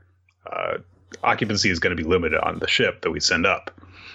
So obviously we'll need a pilot. And Reese is like, that's me. And Senku says, there's no point in making the trip without a scientist. That'll be whoever the best scientist is the day we finish the rocket. And everyone, the audience is like, that's going to be you, Senku. Which immediately made me think, well, he said, when we finish the rocket. So it definitely feels as though that's kind of a setup of like, Senku's going to say at the point, hey, you're the best scientist to send. So I hope that that's where we're going with it, because it would be a real, boon for, and it would show, his development as a character. So. Oh, yeah. I think it'd be extremely cool. So, and then Ukyo brings up, well, hey, we've also got to have people who can leap into action going as well. So combat on the moon is a terrifying prospect. We have no clue what Y-Man actually is. And so Magma says, well, you need the mightiest man here. And there are, a few people behind him like, oh, we'll decide it that way. And Senku's like, a fun-filled, strongest under the heavens tourney? Nah, no need. We already know the mightiest guy around. And Taiju's like, yeah, that's right. And Senku says, on Treasure Island, the Kingdom of Science got its hands on none other than Dr. Stone. And we're going to wake him up from his cold sleep.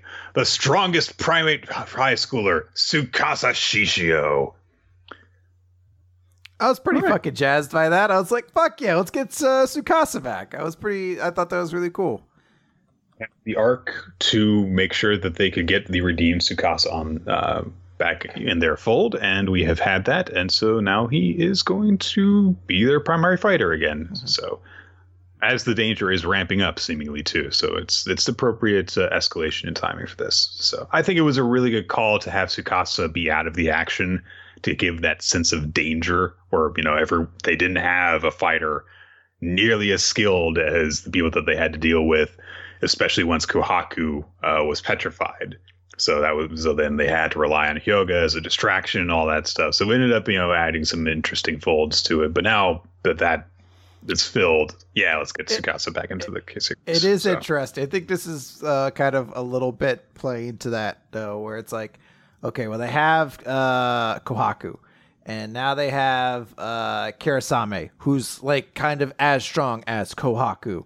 And then basically we have the new samurai guy who is presumably around the same level as Kohaku and Kirasame. And there's Magma, who isn't as good of a fighter, but is just as physically strong as maybe anyone. And then there's Taiju, who won't fight, but when it comes to physical endurance, no one's better. And now we have Tsukasa, the strongest, absolute expert, A-tier strider fighter. Like, it's a lot of people who are like in contention for like the fighter in the group. I get what your point is. Like, there's not been a whole lot of distinction in between like just physical ability, as opposed to a specific skill that is helpful in the development of the Kingdom of Science. And also, you didn't even mention Kinro in there, who is a fighter. There's Kinro too, but he was never really bigged up as a fighter. He's just a guy with weird utilization. But yeah, there's a lot of characters that are just like they're just a fighter, and there's not a whole lot of distinction between them beyond like Taiju's got endurance, Magma's got strength, Kohaku's got agility. So, but I still really enjoyed what's going on here. I think as the cast is expanding, it does feel as though like, are you still really going to be able to do everything with all these different characters? But I mean, as long as a character's been along for a journey, they've had something to do. So, been good so far. So we went to Chainsaw Man. This was the chapter Too Hot for TV. A chapter so steamy, you literally cannot read it on the app. You have to go online to read this chapter. Really? I didn't know that. Yeah, if you try to read this chapter on the app, you cannot access it. It's just not there. And they give you a message that's like, go online and sign in to read this chapter. I would presume because of the cover spread, that seems like you would have to think so. There's nothing else in this chapter that's beyond what we've seen in other series. So what happens is the chapter is kind of basically saying everyone is all the assassins are moving towards their target. And that's what this is about, is we catching up with all four of them as they're moving forward. Well, all four groups, basically. But then we have our 2-page color spread, and it's our assassin girl with her demon lovers doing it. Like, all of them are naked. Their parts are covered up by positioning, but two of them are just flat out scissoring while the others grope them. Mm-hmm. So, not sure how the hell you managed to get away with this at all. Even so, good job, Fujimoto, I guess, that you managed to like convince someone to let you do this. You must be very good. And it feels like, I mean, you asked for a 2-page color spread. That's a lot of work. I don't have time to make another one. Yeah, I just got this one. I guess you got to put that one up. It is going to be annoying. I wonder if they'll censor this thing eventually down the line, because it will be weird. Like, this chapter legitimately does not show up on the app now. So if you decide to like read through this later, are you just going to be missing chapter 59 and be like, where the fuck is it? And they're like, and there was one chapter where a cover page made it fucking too hot for TV and we had to take it off. Makima is strolling through a number of bodies that have puppeted faces, like the ones we saw Santa Claus using, and she says, looks like he's arrived in Japan. I'll clean up the dolls a little longer. Beam, go help Denji. And then she calls for Prinz. It's a spider demon woman. I don't think we've seen her before. She might have shown up in the big montage of all the demons. I thought doesn't she seem vaguely familiar to like when the fights were going on in when we had building? Beam show up and the slaughter demon or the violence demon show up and the angel demon show up. She might have been the fourth one, but I don't remember. I don't think she was one of those. I thought didn't one of like the one girl use her or something like that, or didn't she show up around then? The one who crashed the car recently.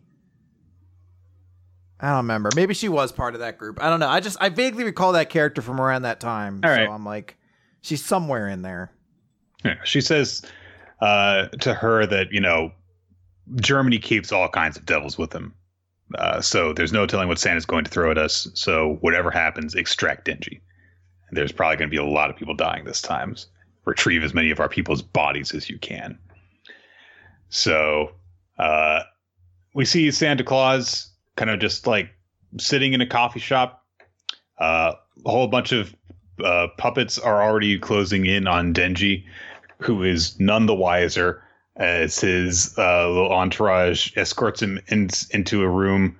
So a bunch of the puppets summon blades from their arms, and the glasses bodyguard guy freezes them, or turns them to stone rather, after he casts a summoning circle. He's like, okay, guys, stay back unless you want to end up like them, because the stone devil is fickle. And there are people analyzing what's happening. It's like, oh, yes, it's the doll devil. If they touch you, even just your clothes, you'll turn into one of them. And I do like that they say, like, the angel devil's like, how'd you know they were coming? And they're like, they're all moving like dolls, so they don't have any idiosyncrasies to their gait the way the humans do. They were all walking lockstep, basically. So they're petrifying them. A whole bunch of devils come storming in. They have to make their way up to the second floor. Denji's like, well, just turn them into stone too. There's too many, and I can only do it from on top of the summoning circle. Power gets grabbed, and Denji kicks some of them off of her, and they knock a few away. Glass's bodyguard's like, what? And like, we're not turning into dolls, you fucking liar. And he's like, oh, only humans get turned into dolls. Devils are fine. So then one of them summons like the Fox Devil, noms a few of them up. They admit that they were using Denji and Power as bait so that they could lure the assassins out and finish them off. We see the one instructor and her student talking as she says, hey, we're going to end it today. He has the nail in his hand to try and finish the assassination on Denji. We see the last brother left talking to himself in a toilet stall. We see Santa Claus talking to himself. And we see there's a little bit too much sex going on, apparently. So all the girl devils are a little bit tired. Then they're like, yeah, all right. Yeah, it is. And also Kurome is reacting to the dent in her car.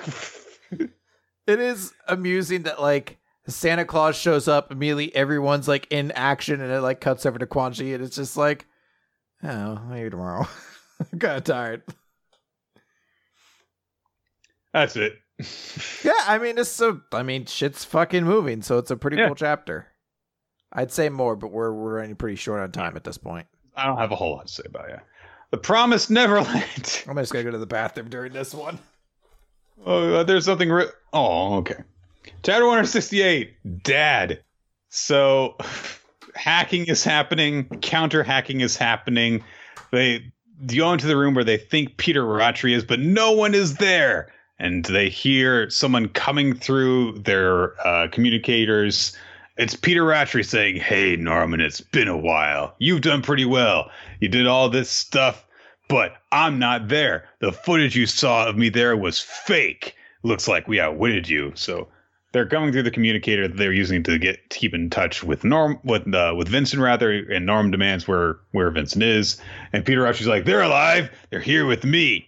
That's the situation. The 5 of them here are tied up and we've got guns to their heads. So you lose. The game of tag is over and we're restoring the system. And all the locks are being unlocked. The ones you put to sleep instead of killing are going to wake up soon. And at the Imperial capital, we captured Santo and Mujika 3 days ago and their execution will begin soon. All the citizens that you were saved with the evil blood have already been killed. And the 4 great farms and retainers of the 5 region houses have joined to create a council to take over the government. And I'm reviving Lambda. And all these top-class farms are going to be demolished. And I'm going to centralize them in the new Lambda style. And rebels like you are never going to be born. I will let children have hopes and dreams, their own wills for the future. It's going to be a peaceful paradise. And I have to thank you for that. Because the world will change to the future that I want. And, so they've restored the system, but there's a triple password in place that Vincent has put in place. So Peter's like, "Give me the password." And Vincent's like, "No. Hey, Norman, can you hear me? You still got a chance to win. It's not over. So before the enemies complete the mission, don't worry about us." And Norman's like, "No, we have to all survive." And Vincent's like, "Flashbacks to establish how important Norman was to me. I want you to keep going." And he gets shot in the shoulder, but he's dead? I don't know. He's been shot and he's supposed to be dead, I guess. And Peter Ratri's like, "I'm sick of this. Why don't any of you understand? Why do you all disobey me? I am your creator. I'm your dad. Dominic! I'm your papi!" So he does make the point of, if there weren't any farms, then none of you would have been born. So you owe your existence to me. Stop rebelling. Kill them! Kill them all! But then, the guy who was at the computer is dead all of a sudden. He's slumped over. And, it's freaking Oliver. He managed to silently shoot the dude, I guess. And he holds Peter Ratri at gunpoint. And Jillian and some of the others are there to help. And he says, "You're not our father. You didn't win the ladder match to gain custody of us." And yeah. All right. Black Clover. Black Clover, page 240. The Great War breaks out. So we start in the Heart Kingdom with Laurel Pachica, who's there with Charmy and dude who I've forgotten. And all of a sudden, Undine's like water TVs turn on. And they're like, "What the fuck's happening?" Like, "We're being attacked." And they're like, "Holy shit. Everyone, they all have the devil's power. And they're all stage 0. And in there is one of the Dark Triad, Vanica, possessed by the devil Megicula." And Noelle's like, "Megicula," because that's the devil that her family. Ooh, yeah. Megicula. Ooh. Then we cut over to near the Spade Kingdom border, where the Black Bull headquarters is now located. And Asta's like, blah, blah, blah, blah, blah, blah, blah, blah, bunch of stuff. Anyway, the king guy shows up. And he's gonna fuck things up. He would blow everything up. Ridiculously big. Yeah. He would just destroy everything, but because of Rogue, some of his stuff is being deflected. But Henry and Gauch try a big combo attack, and he uses his gravity magic that just sends everything to the ground. Again, the Spade Kingdom, they don't have that special arcane stage magic. Yeah, they just have regular elements. Yeah, like our gravity and shit. Anyway, they're like, "Holy shit, he's so strong. If it wasn't for Rogue, or Rouge, I guess, actually." Yes. Huh. Rouge. That's right. That makes more sense. If it weren't for Rouge, you'd been stabbed in half. And then the dude's like, you have an arcade stage besides Yami. I like it. And then Asta flies out in his sword. And he's like, you're going to fight me. And that's the chapter. To be honest, I don't remember even reading this chapter, honestly.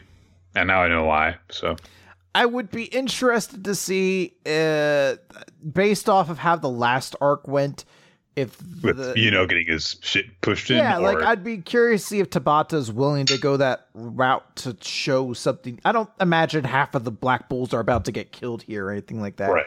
But like, this is the big bad of this arc. Like, we can't just have Asta like make him bleed already. Like, this has to be a complete stomping, right?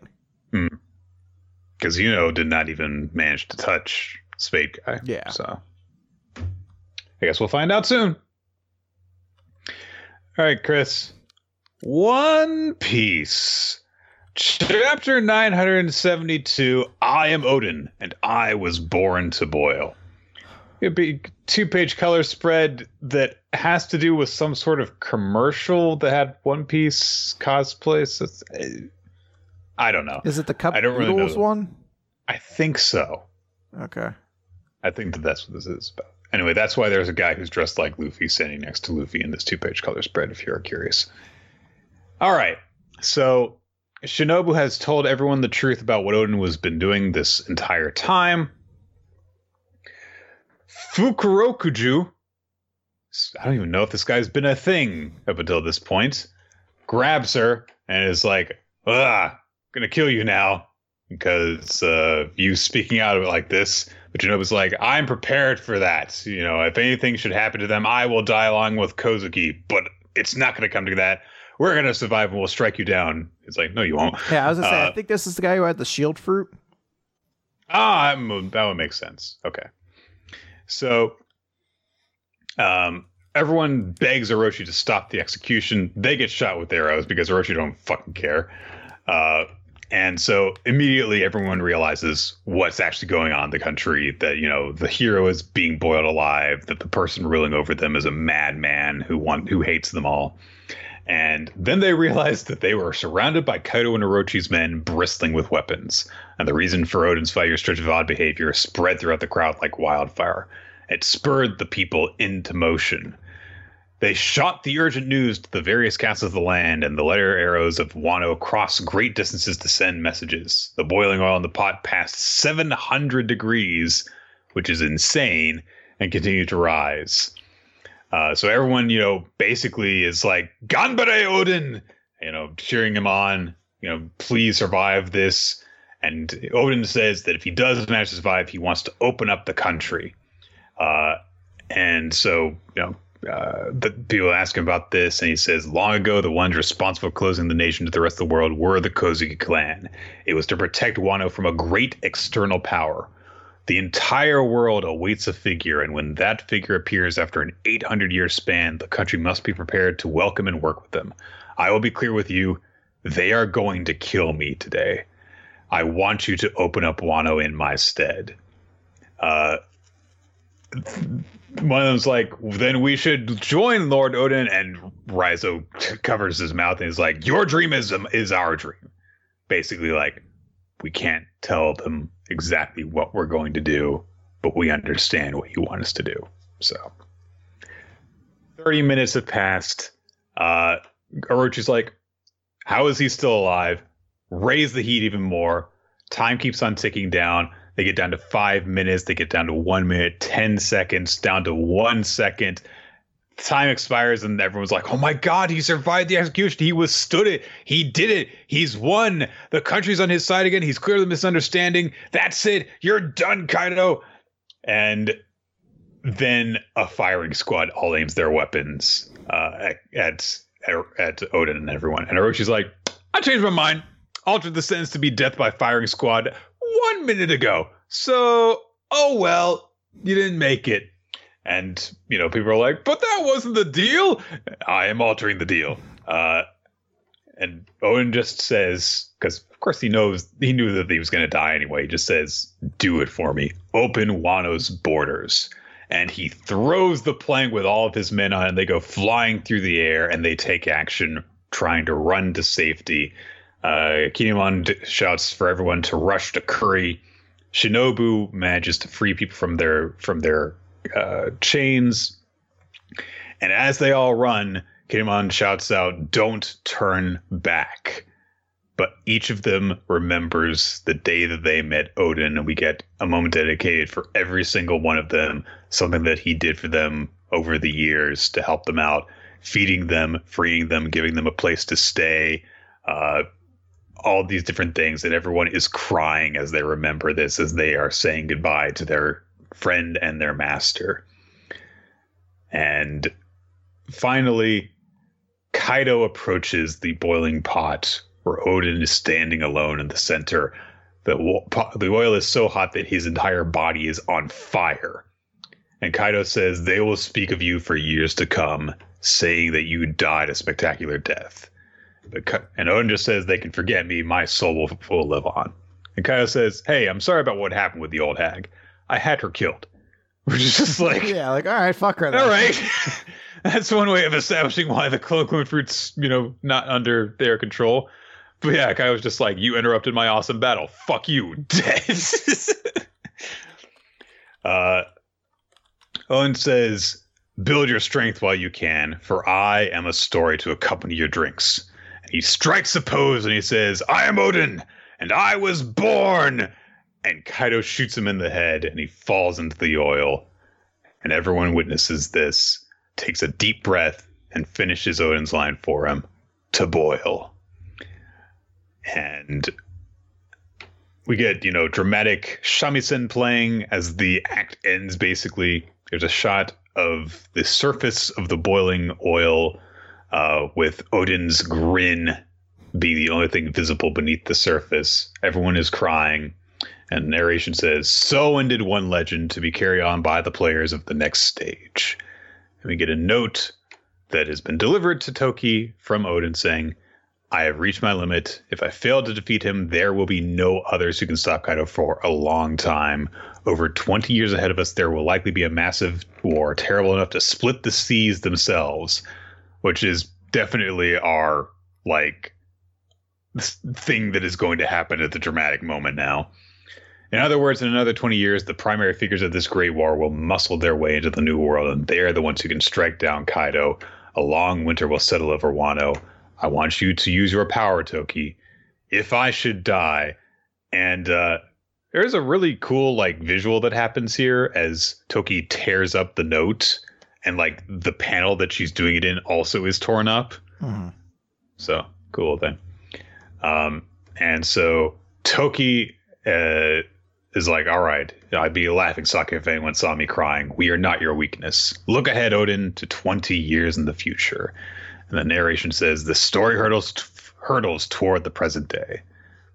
So perhaps the flashback's done.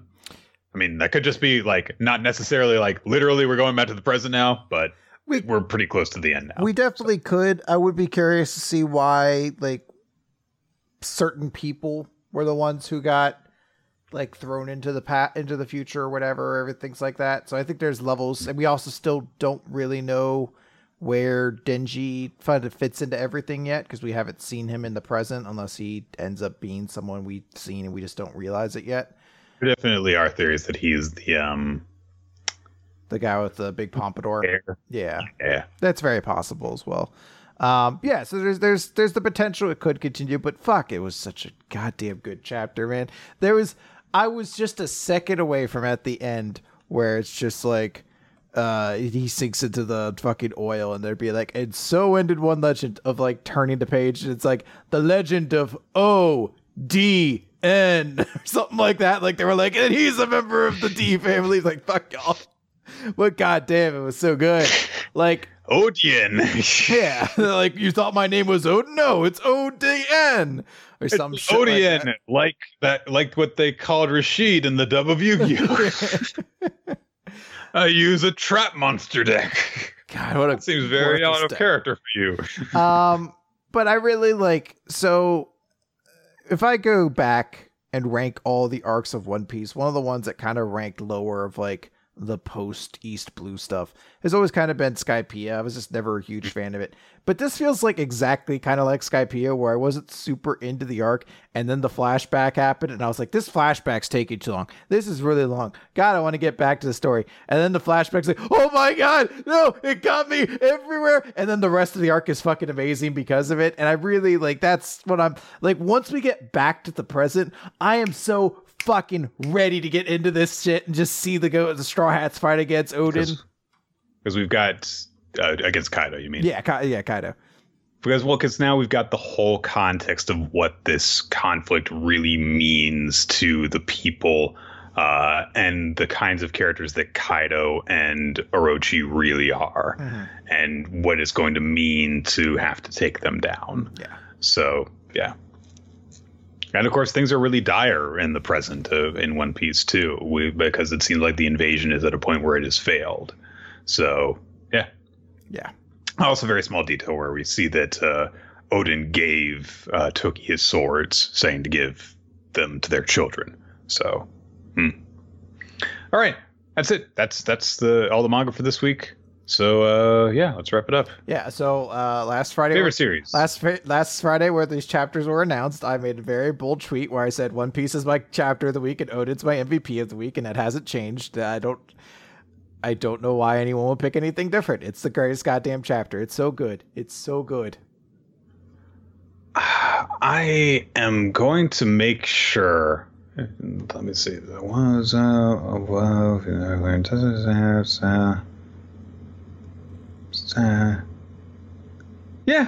I'm with you. Yeah. Okay. So the audience picked Odin as a character of the week. They were mistaken. I think people were trying to type One Piece and they accidentally typed Act Age, but I'm going to correct that for you. So the audience's chapter of the week was also One Piece. It mistakenly says Act Age, but it was One Piece this week as well. Everyone's agreeing One Piece Odin all the way through. All right. That is going to do it, everyone, for Weekly Manga Recap. Thank you for joining us. We record the show live on twitch.tv/RoloT Wednesdays around 7:30 to 8 Eastern Time. If you want to check out our past episodes, you can do that at weeklymangarecap.podbean.com as well as on iTunes and other places to listen to podcasts. Join our Discord, because there are all sorts of conversations you can take part in there. You can talk about the chapters as soon as they come out if you feel like it. Sometimes Chris and I pop in to do the same. That's also where you can find the spreadsheet that Ninja X3i maintains, where they keep track of the series that we've covered, the MVP votes, and all that stuff. Special thanks go out to our Patreon supporters. You allow us to create bonus content for you guys to enjoy. We should be recording another one probably just this coming Friday, in fact. I really should just have the list in front of me every single week. This is embarrassing that I get caught up on stuff like this. Infamous Planet, thank you for making the frame for the stream. And Steve Man, thank you for drawing boobs.